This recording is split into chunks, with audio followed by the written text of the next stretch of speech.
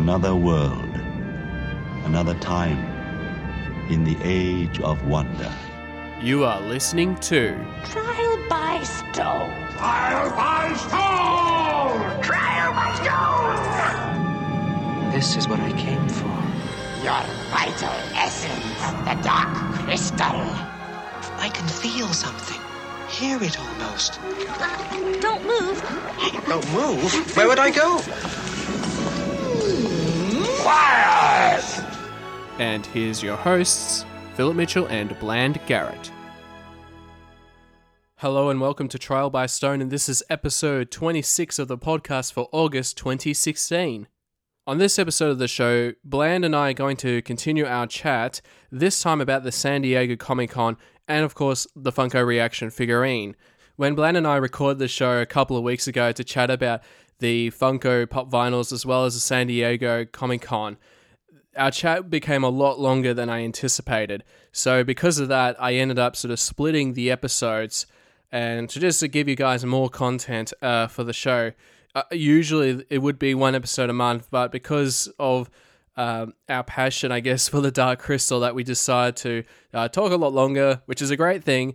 And because of that, I decided to sort of split the episodes up into 1 hour long episodes. So I hope you've been enjoying our discussion. So without further ado, we're going to continue discussing about the things from San Diego Comic-Con and the Funko Reaction figurine.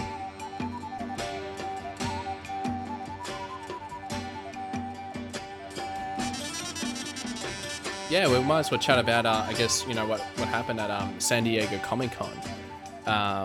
So, of course, yes. Probably the big thing was, that was sort of from Funko, again, from the reaction figurines, there was a Lance Strider Gen box set that was released. I've got it. Yes, and I've got it in my hands. You got your hands right on now. one. Awesome. Yeah.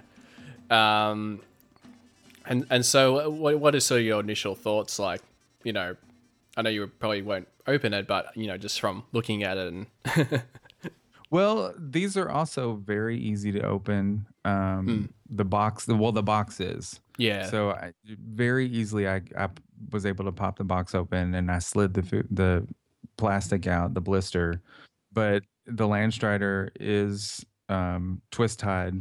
There's a wire twist tie in there, and the Furka is taped down. So I didn't want to take anything actually out of the blister. So I just kind of left them all in there. I did take some detailed pictures. I really like it. It's the detail again is very nice. We did notice that this Gen, his legs are kind of spread a little more apart than the regular Gen figure is going to be. So he actually can sit on top of the Landstrider.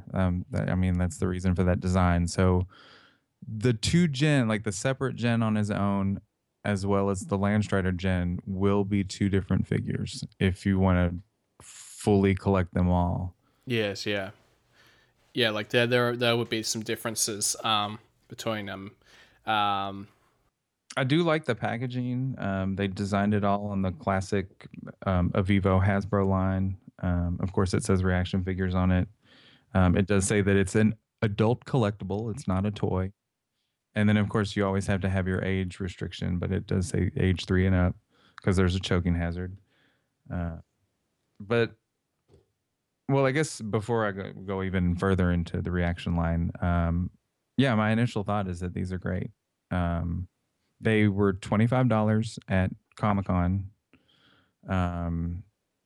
So I would not pay more than $50 for one of these with the Comic-Con sticker.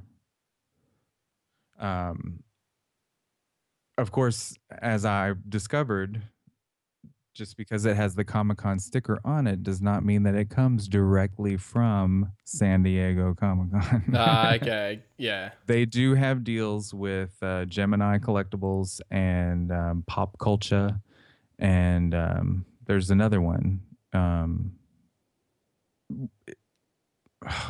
I can't remember the other one, but they do have deals with certain companies to where they do send them the Comic-Con exclusives ahead of time, and then they're able to sell them during the con.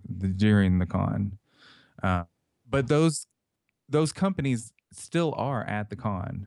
Yeah. So they're still at the convention. There's no deceit in that. But No. as far as did this truly come from San Diego? No, it didn't. Mine was shipped from another state. So Yeah. So yeah, no, I know what you mean. Yeah, it's not a direct from San Diego Comic Con, but I guess it has the sticker, so I guess it's probably the thing that counts. Yeah.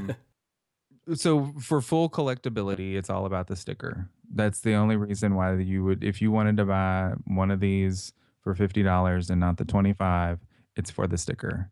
And that's one of the ways that Funko, in my opinion and others, that it kind of is a manipulation. It's not really true collectability. There's no variation. There's no limited edition. It might be and this exact same figure with the box, but a different sticker, summer convention exclusive sticker, is being sold at ToysRUs.com. I checked right during Comic-Con because, well, the way it all worked was that the night before Comic-Con started, Wednesday night, they announced their full list of all the exclusives and where they are going to be sold. And they finally released that the Landstrider was going to be sold at Toys R Us. So I instantly called Toys R Us and was like, Funko says you're going to have these exclusives. Are you going to have them tomorrow? And they were like, we don't know what you're talking about. A lot of the pop exclusive sales happen at midnight. So that was another thing. A lot of people were waiting at midnight, and midnight came and went, and there was no sale on at ToysRUs.com. Then we checked again at 3:00 because we were thinking, okay, well, maybe they had gone by, New York time, and now they're, because that's the first time that it hits midnight in the U.S. and then in California it would be 9:00. So we waited until 3 a.m. and then there was still no sale. But finally, the next day, like mid-afternoon, they popped up on ToysRUs.com, $25. They qualified for free shipping in the U.S., added a little bit of tax on there. It was like $27. Yeah, gotcha, yeah. But yeah, and I guess, so yeah, again, I guess with the differences, yeah, it's really just the sticker. Just a sticker. And so but that one I will open. Yes, and those are being released. Those are being released and shipped on the 17th of August of this month. Okay. And they should be in the stores too. Yeah, I it's just interesting because I was looking at there's a store like in Australia, Icon Collectibles, and they're just like a distributor company of pop culture merchandise, and they actually got the Jen and Landstrider figurine, on as a listing for these pop culture stores to, if they want to place an order. And the ETA that they've got on it is the 11th of August. So I'm kind of curious whether it's the 11th of August that that Icon will get them in and then ship them out, to right, because a lot of times if like say GameStop had the Pops as a release date of July 15th. Well, that happened right at Comic-Con. Well, all that stuff goes to the GameStop warehouse, and then it's shipped out to the stores. So it's not technically Funko that prolonged the release of the Pops. It was actually just the delay of Comic-Con. And so because they were so worried about getting all of that out and getting it out right, because people were there when they opened, camping out to buy these figures. They had lines out the door before they opened. A lot of stores in my area open an hour early because of the summer exclusive sales of Comic-Con. It's all just this big dance it's all Funko. Yeah. Funky Funko is what I call them. Yeah. Funky Funko, yeah. But yeah, like I remember, like I think Pop Culture, their store based in Geelong, and they had the San Diego Comic-Con exclusives, but they only had the exclusives with the pop vinyls and not actually any of the reaction figures. So I was kind of a bit bummed about I don't think they actually got them in, I don't think. So, but I know that they'll be coming out around mid to late August at the very latest for the figurines to come in. So that'd be pretty cool. So I'm definitely looking forward to getting my hands on one of them. And yeah. Well, I got mine from Gemini Collectibles on the website, and that's one of the main things that they do every year with these exclusives is they'll have their big listing and they'll sell them all, and the prices are a little inflated. These were 35 plus shipping, or no, they were 40 plus shipping. So it was a little under $50. And I just think of all those people that bought these on eBay for $100 and something. We tried to warn you all. and they're still trying to sell them for like 80, 90. I saw one for 150. I'm like, no one's going to buy that. They can go to Toys R Us and buy one for $25. Exactly. Yeah. So, yeah, I mean, I'm just trying to think. I guess also with the launch, I guess, of the Landstrider, there was, got a list of all the figurines that are going on the back of the box. Yeah.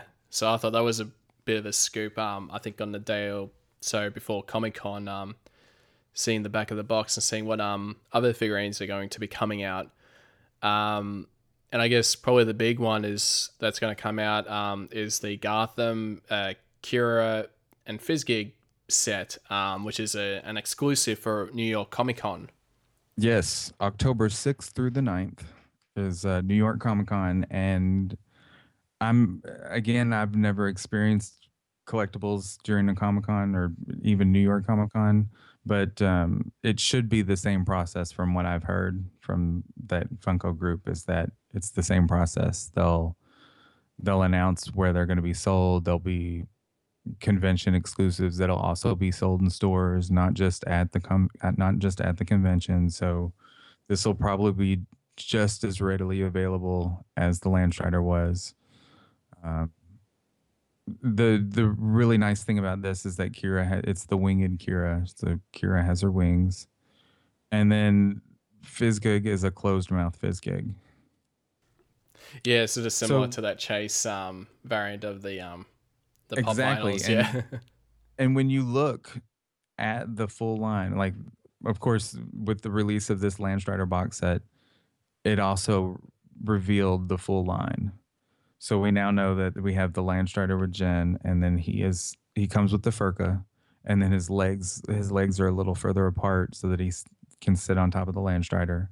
So then, and we also have Aughra, and then she has her device, her triangular device.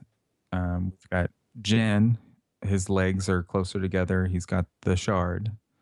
We have Kira without the wings, and then Fizzgig with an open mouth. We have Ursol the Mystic, and he, of course, has a staff. We've got the Chamberlain Skeksis, which is Skeksil, and he's got the sword again. So when you look at this full line here, minus the Gartham and the Landstrider, it's the same set. It's the same 5 figures as the Pops. Yeah, it is in a way, yeah. Yeah, and then you also have the closed mouth Fizzgig with the variant. The variant, yeah. Yeah, well, with the exclusive, yeah. Yeah. It probably would have been good if the pop vinyls, the Kira and Fizzgig variant had Kira with the wings like that. Yeah, because these are probably yeah. These probably won't be sold separately I don't think they will. No. And then of course all the 5 other regular figures, they each come with a piece of the crystal, and so you can stack them all together and make one big crystal. Yeah. Which is pretty awesome. So yeah. Yep. The original line did have a pod peasant with a mandolin and a podling slave with a chain, and they are not in this line. So that is kind of a disappointment, but who knows, maybe later down the road, because they do the same thing with Reaction. They'll revisit lines and they'll put out new figures. So yeah, we might, but then they won't come with crystal pieces. No, they'll just be its own sort of figurine, yeah. Because, yeah, like, basically only the Landstrider and Jen and the Gartham with winged Kira and Closemouth Fizzgig, they're the only ones that don't have the, that don't come with the crystal pieces, so, yeah. Right. But it would be kind of neat to have your Landstrider battle your Gartham. Oh, yeah. And then, you know, a lot of people were discussing, like, you know, Kira with the wings. Why is she with the Gartham and why is she not with the Landstrider? And I kind of see, you know, the Landstrider is very impressive. And of course you want to get Jen out right off the bat. Yeah. And then Kira, that's the way they escape from the Gartham. From the Gartham, yeah, exactly. So when you have both sets together, you have your Landstrider that can battle your Gartham, and you have Jen that can ride on top of it, and then you have Kira that can escape with her wings. Exactly. It'd be awesome, but then you'll have to and then you can buy like a couple of make two fists and pump the air, you know, raise them up in the air, and yay. Yeah, exactly. And you have to buy a couple of those Landstriders and a couple of Garthams and do like a you diorama. Need at least six Gartham. Yeah. At least well, I'd say at least 3 Landstriders, but there was a baby Landstrider in the film, or a young Landstrider in the film, so yeah. But maybe they'll come out with an exclusive young small baby Landstrider. Yeah. Who knows? Yeah. But yeah, I think if they had podlings, can you imagine if they had podlings and you'd buy a whole bunch? You'd have a big row of slaves. And these figures, they don't have elbow joints, and they have like that solid leg hip joint, so they're not superposable, but they're very detailed. Yes, yeah. Just based if on you go to the Facebook group, I did post. Yeah, I posted some close-up pics of the Jen and the Landstrider, and they're nice. It's awesome. That's awesome. So no, I can't. And I think they're due to be out probably. Well, I think later this year. Is there a release date locked in for all the figurines, or? There is not. The Gartham and Kira come out October 6th through the 9th at New York Comic Con, but other than that, there's no release date set.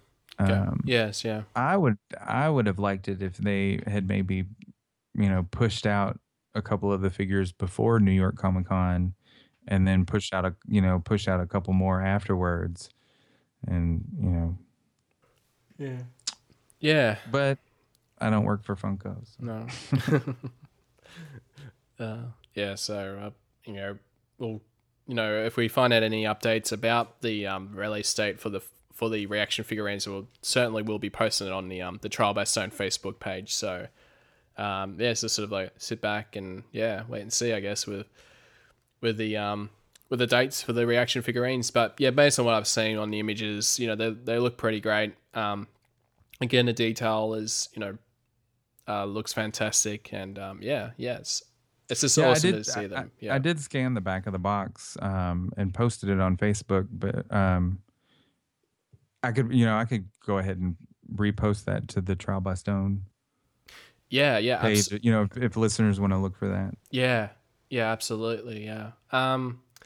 So I guess the big things that sort of happened at San Diego Comic-Con, of course, we had, you know, Funko with the Landstrider and Jen exclusive figurine, but also there was actually a panel, the publishing world of the Dark Crystal, that happened on I believe on the Friday night or Friday of the San Diego Comic-Con, and not only did they have the panel, but they also had the signing with J.M. Lee. Books, yeah. But that also had an exclusive poster. Yeah, I did see that. I don't know if you've seen this or not, but yeah, it's a poster. It's a folded poster. It's got a picture of the Shadows of the Dark Crystal book with some, you know, information about it.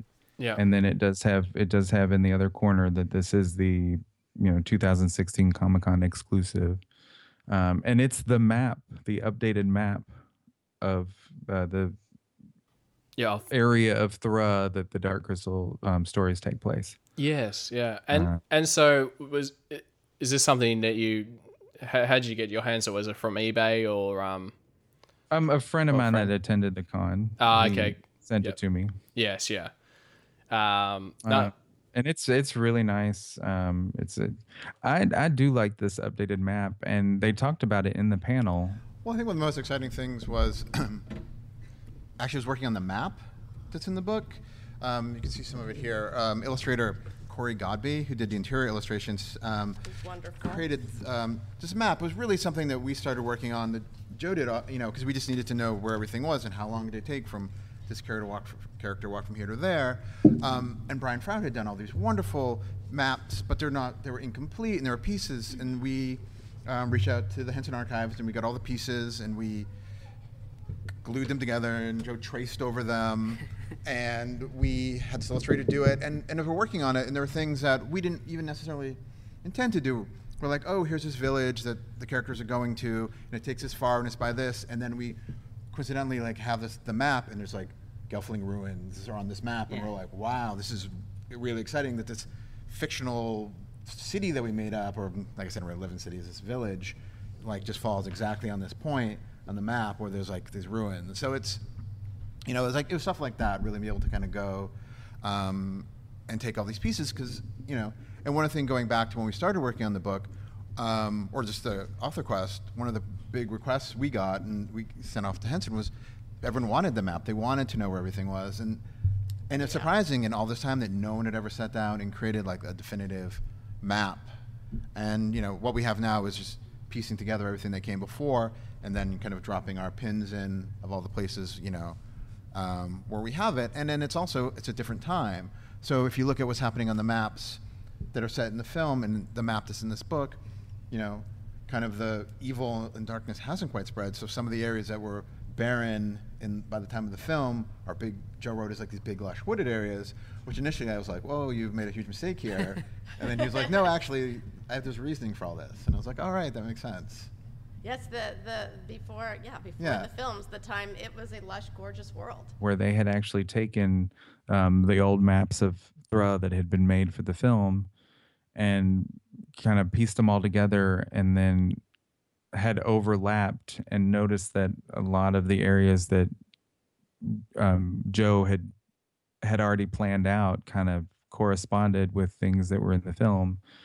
And so they created this whole updated for the new canon, accept it or don't. But I'm liking the new canon. I'm all about it. Bring it on.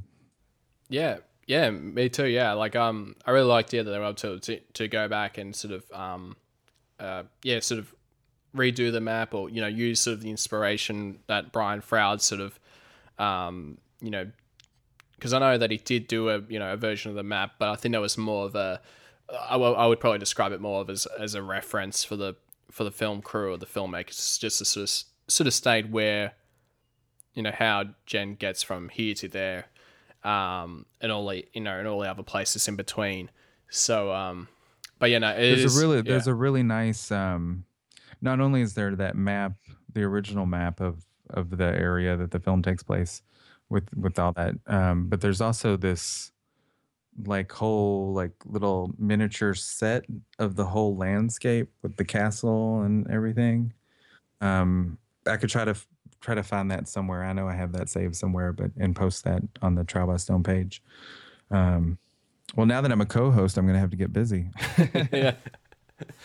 But that's also really neat to see that small little miniature that they made of the map. And it would be nice if they, to see a miniature of the updated map as well. Yeah, it would be pretty awesome. Yeah. I was really impressed by the panel. It was kind of short and quick, but at the same time, I really like the moderator, Hallie. She seemed really nice, and all the things that they brought up. They seem to be, big fans of the Dark Crystal. They all have a close tie and connection to it, especially Joe. I call him Joseph, Joe, like Yeah, I know. I forgot. I think. Yeah, I think I've called him many names when I interviewed him. I think on the first episode of the show, I think I kept referring to him as JM Lee or like JM. I guess his pen name is JM Lee. And yes, his full name is Joseph Lee, but he goes by Joe. By Joe, a lot of time. Yeah. And then he has a website which is joeyverse.com. So yeah, yeah. So nah. But he himself is a huge fan. It goes way back to his childhood. He had a deep connection to it, and I also don't remember the first time, but my dad tells the story that I found a whole crow's wing on the side of a road, and I brought it home because I thought it was so beautiful, and he was like, I'm going to take that from you and put it over here, and you're going to watch this movie, and you're going to really love it. And so I watched The Dark Crystal, and it terrified me, of course, because that's everybody's first initial reaction. But then after that, I watched it every week, and then tried to get all my friends to watch it because I wanted them to be terrified by it as well. Because then I felt really good about it. And so, yeah, it's more of it's not really a first-time memory, but like a legacy memory of frightening my friends with it. But that's my memory. What happened to the crow's wing?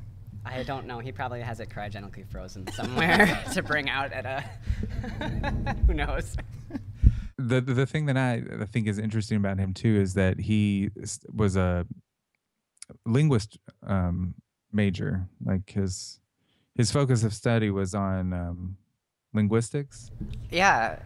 So I have always written fiction, and then I went to school for linguistics and found out that the only thing you can do with a degree in linguistics is either research or teach, basically. Although nobody told me that you can also have a job creating fake languages for television series, which I wish I had known. But anyway. Yes, yeah. And I recalled he mentioned about that and saying that like the career paths were either, was it continue, teaching it, or what was the other thing?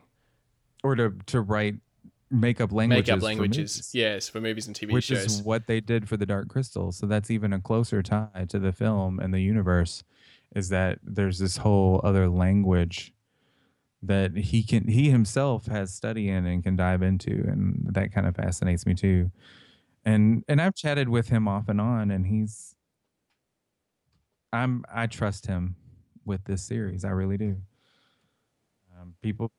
People are hesitant and people have their opinions, but at the same time, if you haven't read the book, then I mean, you can either read it or don't. But yeah, I mean, yeah, or I'm all for it. Yeah. Or even if you're not too sure about it, I mean, you can always read the first 2 chapters. I know there was an excerpt of the first 2 chapters of the book at at Nerdist.com. So, you can read that, and if you want to keep reading it, then get the book. That's for certain. But yeah, I mean, like, and I know everyone has their thoughts on the new canon, and they have another thing. The aspect about it is that this was a contest, so they didn't just have like a few entries. This wasn't like the fan film contest where they how many entries did they have in the fan film contest? I think they only had 29. Yeah. So, yeah. They had hundreds of author submissions. At least I think 500. I think last time when I checked about that. Yeah. And that's like 500 submissions. So like there would have been quite a few people that probably that entered that probably wrote a lot more words than what was required for the contest. So right. So they had a lot to go through. How many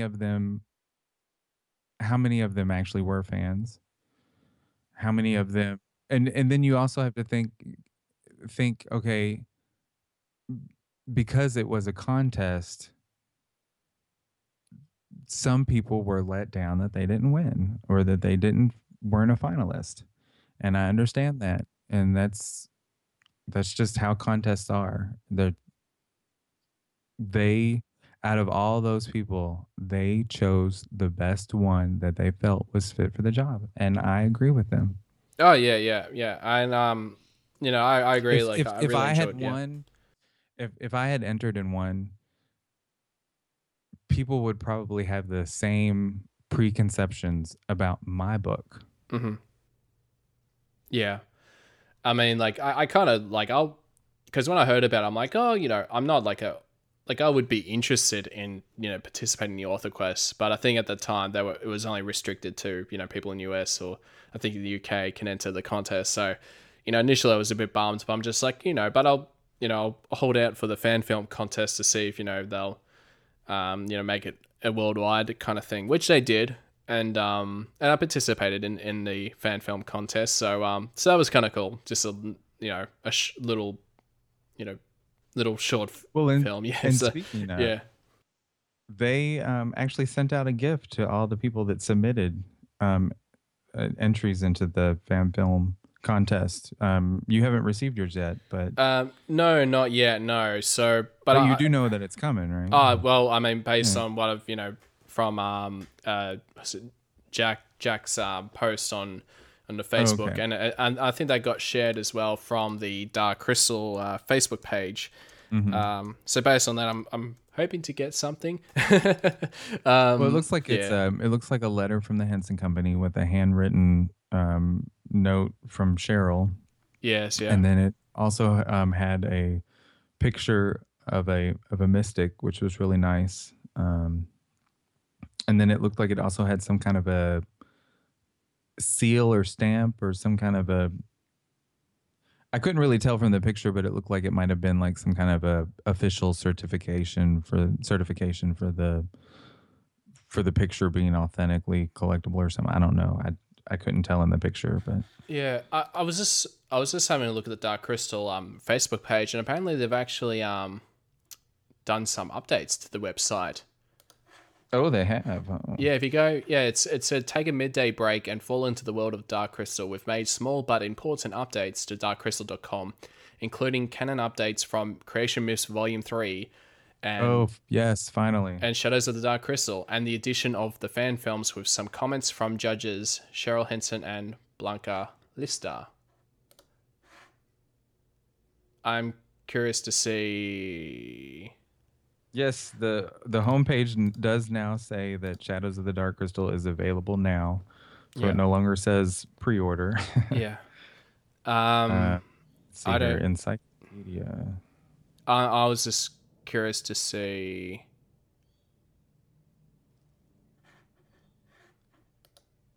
Yeah, no, I didn't have any notes. I don't think I'd get any notes. I'd probably just get a. Yeah. Well, we can look over this and include it in the next episode. Yeah, absolutely. Yeah. Because this right now live. Well, not live when you're listening to this as a podcast, but live now as we're recording this, we have discovered darkcrystal.com has been updated. Yeah. And it's been one of those things where I think I even asked about them on the forums of whether they would update those sort of entries to do. I think it was more to do with Creation Myths 3 Volume 3 at the time. I had posted a little snarky thing. About a month or so back, where I was like, go to darkcrystal.com for the latest updates on all the latest products and merchandise and news, and it was being snarky, but but no, it's actually good that they've actually updated the I'm glad the website, and and there are notes from the from Kristen Dulesky's her film The Promise, and as well as the runners up and some of the other special mentions. So they've got quotes, nice. So which is kind of neat. Because those weren't even mentioned for a while there, because they hadn't updated. This is nice. So now we've got some more resources to dive into. I know, yeah. I'm having a look, yeah. Everybody get to class. Yeah, exactly, yeah. All right, but we'll get those. I know. Sorry about being. Get those groups going.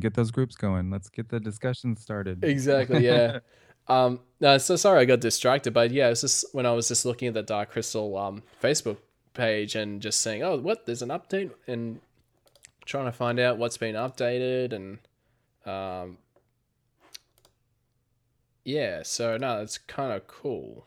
Very good stuff. So I certainly hope they'll do more updates for the website.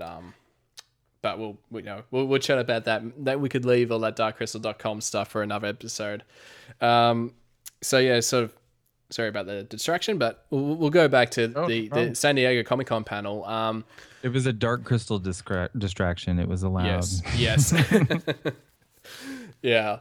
And so I think the thing I found interesting about Hallie's comment, when I think she mentioned about how they all went and discussed about, had a meeting, a while ago about the canon and she mentioned, prequels and sequels and all of the above. And I can say that one of the greatest days of my life, one of them, my son's like, I'm here, what about when I was born?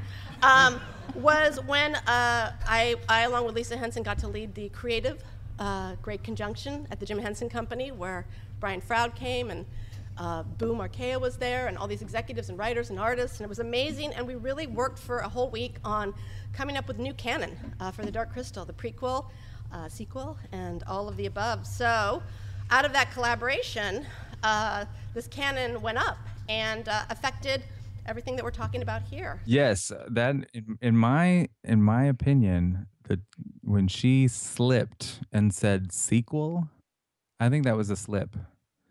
And she did say prequel. Well, she said sequels and prequels. She kind of corrected herself, but then she said, and all that. So there may be more talks of a sequel, whether it be a book series or maybe a film or a mini series or an animated series. Who knows? Yeah, absolutely. Yeah. And I mean, it did make me thought of, whatever was going to happen to the Power of the Dark Crystal. But I mean, for me at this moment, I'm only going to believe it once I actually start shooting it, at day one, they're on set shooting it. That's probably when I'll believe. Right. When I want to believe. Well, the Henson Company has already announced that they're working on a new film, and it's not Power of the Dark Crystal. So, I mean, as we know, that sequel has been put on permanent hold. I guess I don't think it's going to happen. And like I said before, from what I hear about the storyline, I kind of don't want it to happen. So, it just seemed like it was just getting a little too crazy and a little out of hand. But to get back to this panel, it was four people. Hallie Stanford, she was the moderator. She announced herself as a super fan, and she is in charge of development and production of all children's entertainment at the Jim Henson Company. And like you said, her, Brian Froud, Lisa, Cheryl, she said that a whole bunch of people got together and they spent a whole week outlining this whole new canon. And that, which we'll discuss in a future episode, became the Gelfling Gathering, which was the new canon information that was released by the Henson Company through darkcrystal.com for the author quest. And this was basically the main resource that was to be used to write your short stories. And so she announced herself as a super fan, and she was one of the people who, she said that was one of the most exciting times of her life, next to giving birth to her son, was to work with Brian Froud and Lisa and Cheryl and all these people on this new canon. Yeah. And then go ahead. I was no, you go ahead. Oh, I was just gonna say that. And then there was Joseph Lee, the author of Shadows of the Dark Crystal, which, by the time they'll hear this episode, they would have already heard an interview that you've done. Then there was Rob Valois. He is the executive editor of Penguin Young Readers. And then there was Sierra Hahn. She's the senior editor at Boom Studios, and she's basically like the go-to source for the Creation Myths volumes 1, 2, and 3. I don't think she actually edited those, but now that she's the senior editor, she's the go-to source for those. As far as the Dark Crystal publications go, that's her tie, is on Creation Myths. Yeah, definitely. And also, I guess, with the future of, of more graphic novels from Boom Studios / Arcade Entertainment. So yeah, like I mean, unfortunately, like, you know, there wasn't much that she was able to say about about what's going to come up next. But I mean, she did give us some, you know, little tidbits, I guess. I mean, it's secrets for now. You I can't know tell us. it is. I'm bound to secrecy, you guys. But I can say that there will be some new tribes and characters, creatures that we haven't seen before. That is all I can say. I like but that. It's very exciting. Little tidbits, yes. Yeah, and I think the I mean, for those that haven't seen the panel, definitely check it out. So if you just go on YouTube and just search for the publishing world of the Dark Crystal, it should pop up on the top search results. And yeah, it goes for about, I think it's a half-hour video, but it's definitely worth checking it out while we're breaking it down. But listen closely, because they give little snippets, and I don't know how much information they actually did want to say, but if you listen to some of those slight wordings, like I said before, where she said sequel, you know, was that a slip, or was that a mistake, or was that a slip? Yeah, I mean, that could be something like, I mean, maybe the upcoming, you know, graphic novels from Boom Studios might actually take place after the events of the film. Right. But I guess because... Well, she said, Sierra, she said that there will be more from Archaea. They are going to discover, you know, explore more of the wonder of the world of Thra and Dark Crystal. That they'll explore new tribes and creatures. Yes, yeah. That she said that the rollout, because it is the 35th anniversary, and we had mentioned this before on our previous podcast, where with it being the 35th anniversary, maybe they'll come out with some of the similar stuff like they did Labyrinth, and she brought that up. She said it'll be similar to the rollout for the 30th anniversary of Labyrinth. Yeah, which is fantastic to hear that sort of that the Jim Henson Company and, you know, is working along with these you know, the publishers and all that to sort of expand on the mythology of the Dark Crystal. And also, I guess with the 35th anniversary, you know, there's a lot of potential that they're able to do, not only just from, you know, books and comic books, but they can also, you know, I would imagine that they would release an Ultra HD version of the film, because I know that that's happening with The Labyrinth, and that's coming out later this year. So so just based on that, I would imagine that might happen next year. And yeah, hopefully I would think that would definitely come out. I don't see why they wouldn't release that next year. Well, the first thing that popped into my head when she said this was, so there's going to be an ultimate photo book, but then I checked, and that's a different publishing company. Oh, okay, yeah. That's not Boom or Archaea. It's I can't remember who it is, but that is a different publishing company. The only two things that I found for the new Labyrinth anniversary was the new comic. Well, it's like a graphic novel, and then there was like the artist tribute, and those were the only two things that I could find coming from Boom. So I'm curious to know, you know, what she was referring to for upcoming. There's more coming. There's more publications coming, not just this. And I'm going to start referring it. I mean, we refer to it as Shadows of the Dark Crystal, but I'm going to start referring to it as the new Dark Crystal series. Yes, yeah.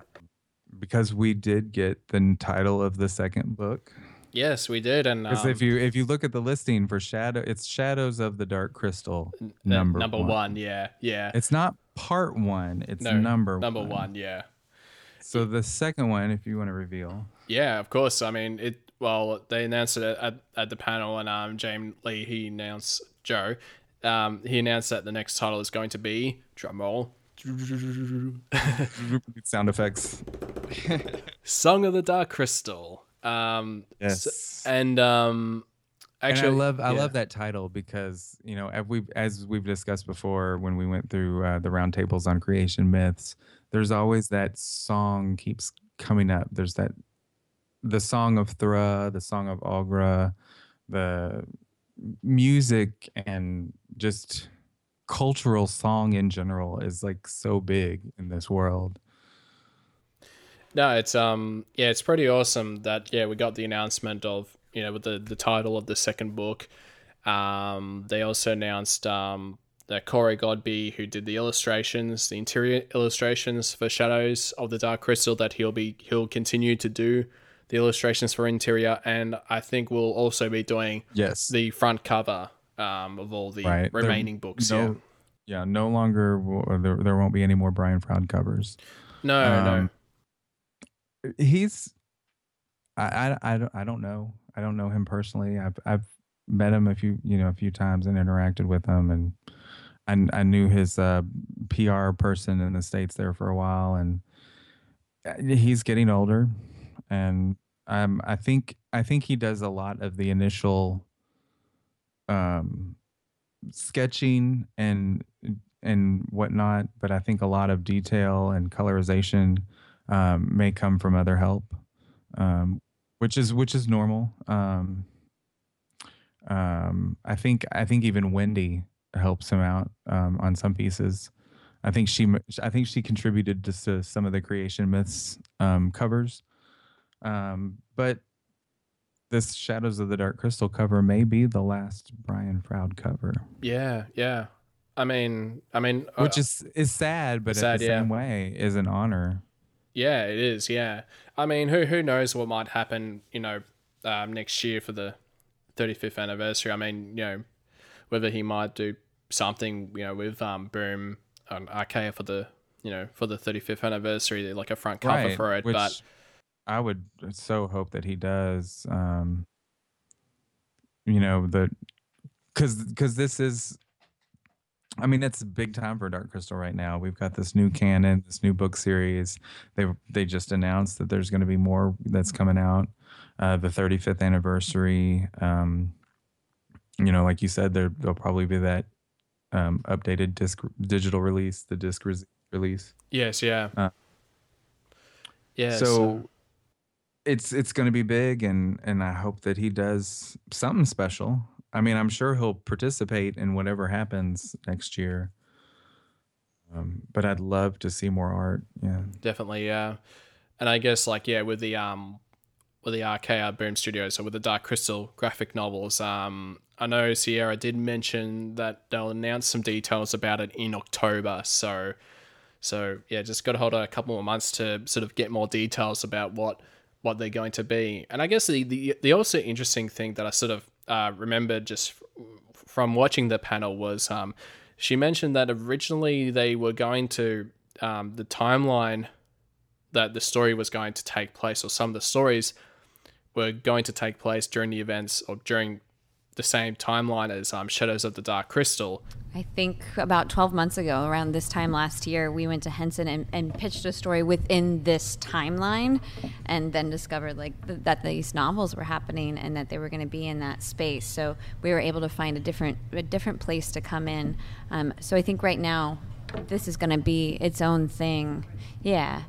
But we'll be able to play with some of the continuity that you guys have established, which is really, really cool. I just got my copy last week, so I got some homework to do. Well, I mean, that's great too, because I mean, we obviously, read your guys' books, and then it's, and it all becomes, canon. So it's, it is interesting having these two companies publish, stuff at the same time, and through Henson kind of working together, making sure that, we're not stepping on each other's toes or it's a lot of work. Cheryl, it is a lot Lisa, of work. and myself in Blanca Lista and features definitely stay involved with our hands in all of it. It's a lot to manage, but it would be a fun collaboration between you two. Yes. No, maybe we do a hybrid or something. Yes, why not? Let's do it now. Let's not tell Lisa. Nobody tell her. We're going to start it here. Yeah, right. Which they, later on they realize they can't use it because that's sort of, just Joe's sort of, area of, canon, I guess. Mm-hmm. So they had to find another spot to, Well, I think Rob kind of mentioned that, Rob Valois, he said that that they will be doing something similar. Like they may do something similar to an author quest. So there was an announcement that there may be a future contest of sorts, or a future book series similar to Shadows that may be just a side story, or something along that same happening at the same time kind of thing. Just kind of. Yeah, I remember that was being one of the big questions about the about the whether they'll do another author quest. So they're still kind of working out the details and whatnot. Hallie did mention that Lisa Henson is in charge of making sure that all the canon fits, and that all this new canon and then it just all connects, as closely as they connected it to the old canon, and and then everyone knows my opinion about what you take as fact in canon, if it's or whether or not you can actually take point of view as fact. So but I mean, and Joe will be doing the other 3 novels. Yes, he will be continuing to write them. That was sort of my speculation, that I think that if they did do another author quest, then they might probably do it after Joe sort of finishes with writing the his series of books. Then maybe they might go do an author quest to find another author to write another sort of series of young adult novels, that sort of thing. But I mean, who knows? Yeah. It was a lot of work. So, I mean, honestly, it was a lot of work to do. I mean, just even the setting up of it and everything. It was fantastic. It was a great experience. I mean, like I said, we had 500, entries, and it's, just as an editor, being exposed to that many new authors was just fantastic. And, and so many great voices and so many, talented people. But no, we have no plans to do another one now. Reading 500 entries it takes a lot of time, and Joe's done such a great job. I mean, it's we just want to keep going with him. Who knows? In a few years, we might decide to do some other side story or do something else, and then bring it back, because it was successful. And we felt like 500 was, I think it was a good number. I mean, we had no idea. I mean, we thought. Some days I thought, well, we're going to get 5,000. Other days I'm like, I hope we get at least one good one. And we're going to get 10 come in, like at least one better be good. And maybe we'll try to find a ringer to put in there or something. But no, it was like 500, I feel like, is like a really good number.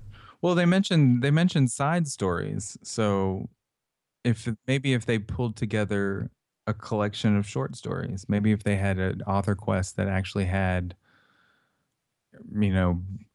instead of, well, we had the ebook that had the runners up and JM's short story for the author quest, and it could be something like that, but an official publication, to where it's like the stories of the Dark Crystal, or this, Song of the Dark Crystal is taken now, but the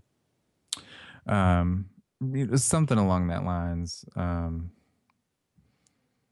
or maybe even a comic series, or another graphic novel series. Yeah.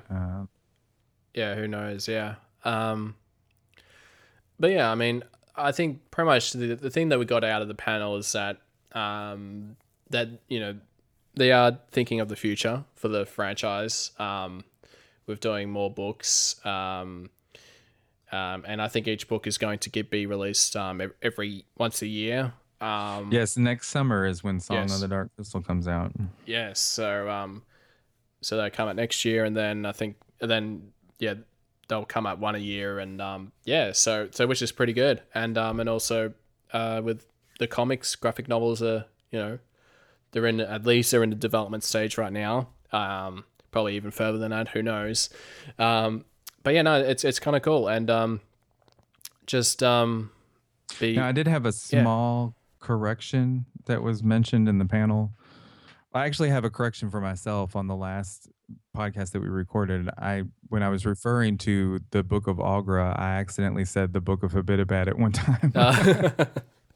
So I'm not taking credit for any of that writing. So. No. But in the panel, Sierra had mentioned that creation myth takes place 1,000 years before the movie. Well, that's a very common mistake to overlook. Yes, yeah. But it's actually over 2,000 years, because it's actually the birth of Aughra and then the arrival of the Urskeks, and then it's another 1,000 years until the cracking, and then it's another 1,000 years until the movie. So it's actually over 2,000 years before the film that creation myth starts out. Yeah, it does span, at least 2,000, maybe. I mean, like the last, with Volume 3, like when was Aughra born before the Urskeks arrived? I mean, was it? It wasn't during a Great Conjunction, but no. I don't know if they actually pinpointed that, but it's at least over 2,000 years before the film. Yeah, because I thought when Thra was created, that sort of, I don't know, maybe she was born, maybe. I mean, that's the thing. It's like we don't know. We don't know how long Thra has been, existed before she was created. I don't even think they disclosed whether or not she was created before the Gelfling appeared or evolved. Because it wasn't it that she just kind of happened to discover them. Pretty much, yeah. That's sort of the way I sort of read it. That she walked along the world and then encountered these Gelfling creatures and so it could have been that Thra had been around for a couple thousand years and then gave birth to Aughra as an eye to see the world, is the way it describes it. So she was there to witness the world, but the world also, in my opinion, could see the coming. They somehow it knew that the Urskeks were going to arrive and that something was going to happen, and that somehow it's kind of hard to explain. Like the crystal, we've kind of established that Thra may be the central crystal of all the other planets that have crystals that kind of connect and can be used, like the Urskeks used it for, to travel, like a wormhole or a Mass Effect. And that Thra may be the central heart of all of this, and that it could be that there's some kind of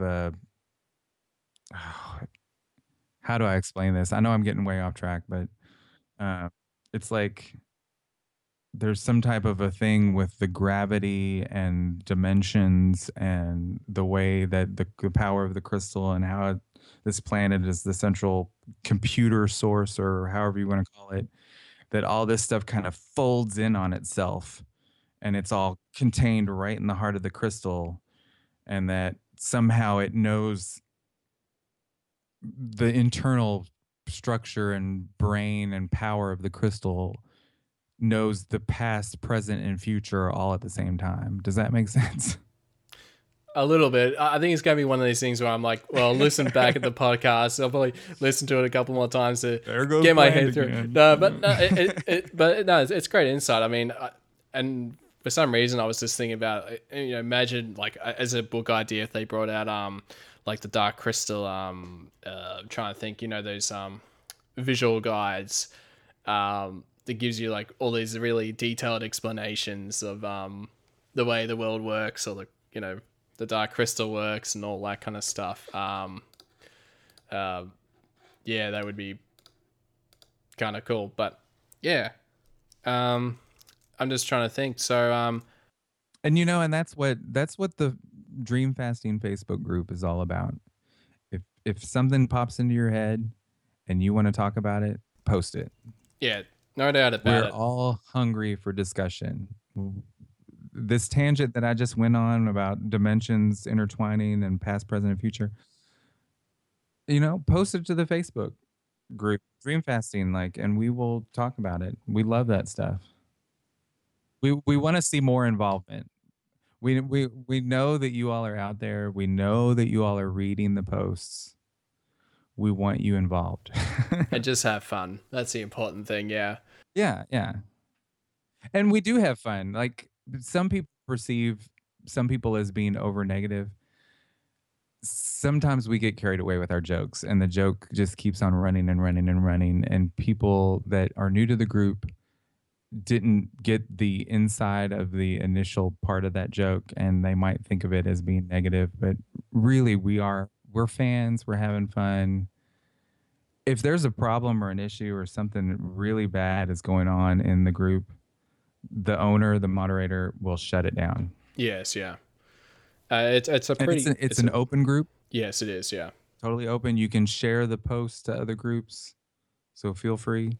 Yeah, and so you basically, if you just go on Facebook and just search "Dream Fasting: The Dark Crystal Experience," that's where you'll find the Facebook group.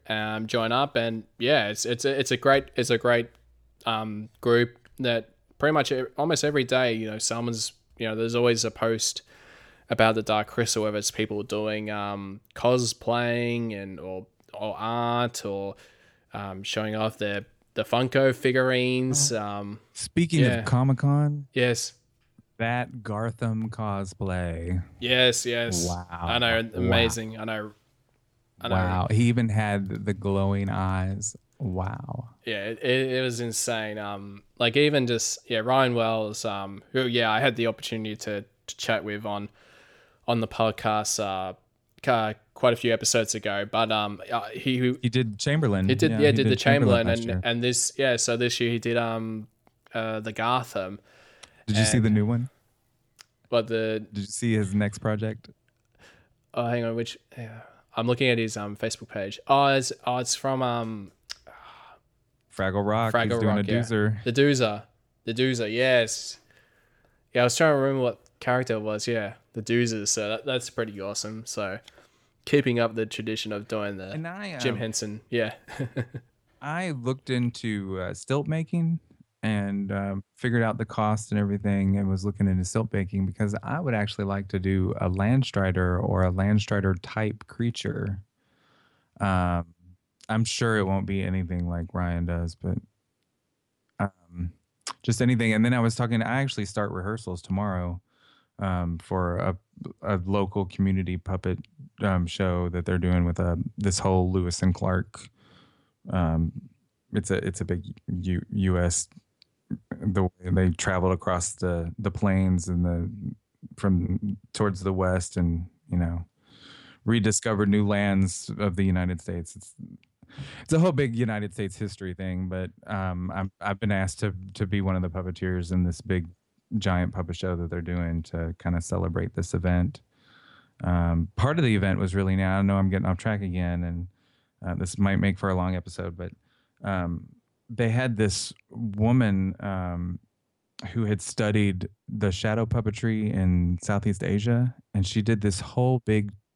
We didn't realize it was going to be this long, but it was this 2-hour demonstration in PowerPoint, and she had all these shadow puppets,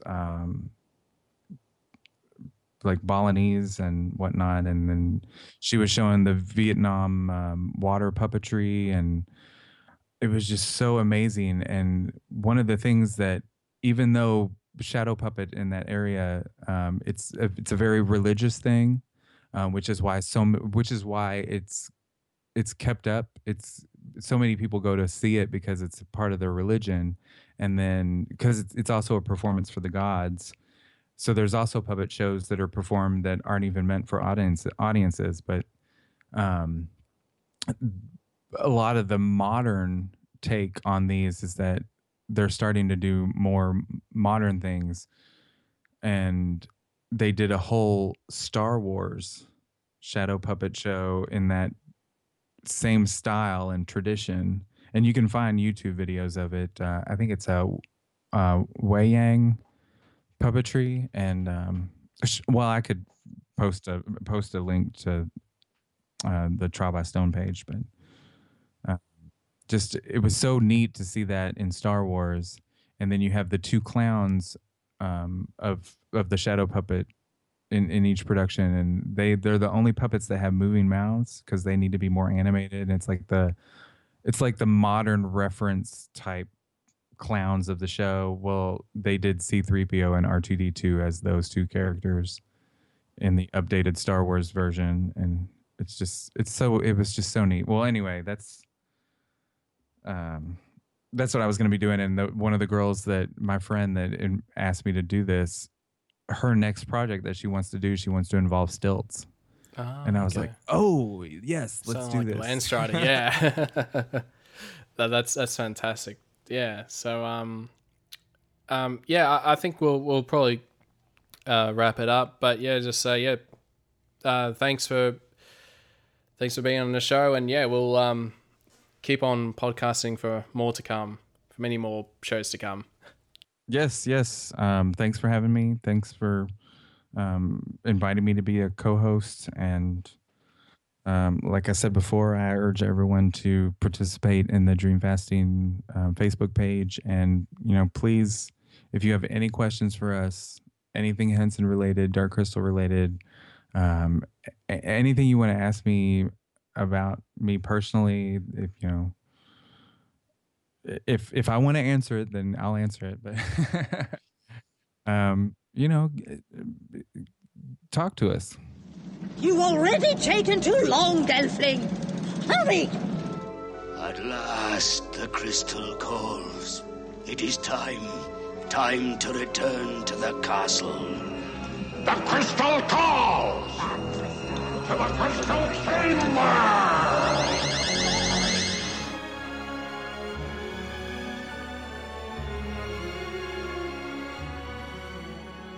Well, that's all the time we have for this month's Trial by Stone. If you'd like to email us, you can do so at trialbystonepodcast@gmail.com. You can follow us on Facebook at facebook.com/Dark Crystal Podcast, or on Twitter at Dark Crystal Pod. If you like the show and think that others would like it too, then please spread the word about the podcast, or even write a review on iTunes. It'd be greatly appreciated. Thanks again for listening, and come back next month for more Trial by Stone.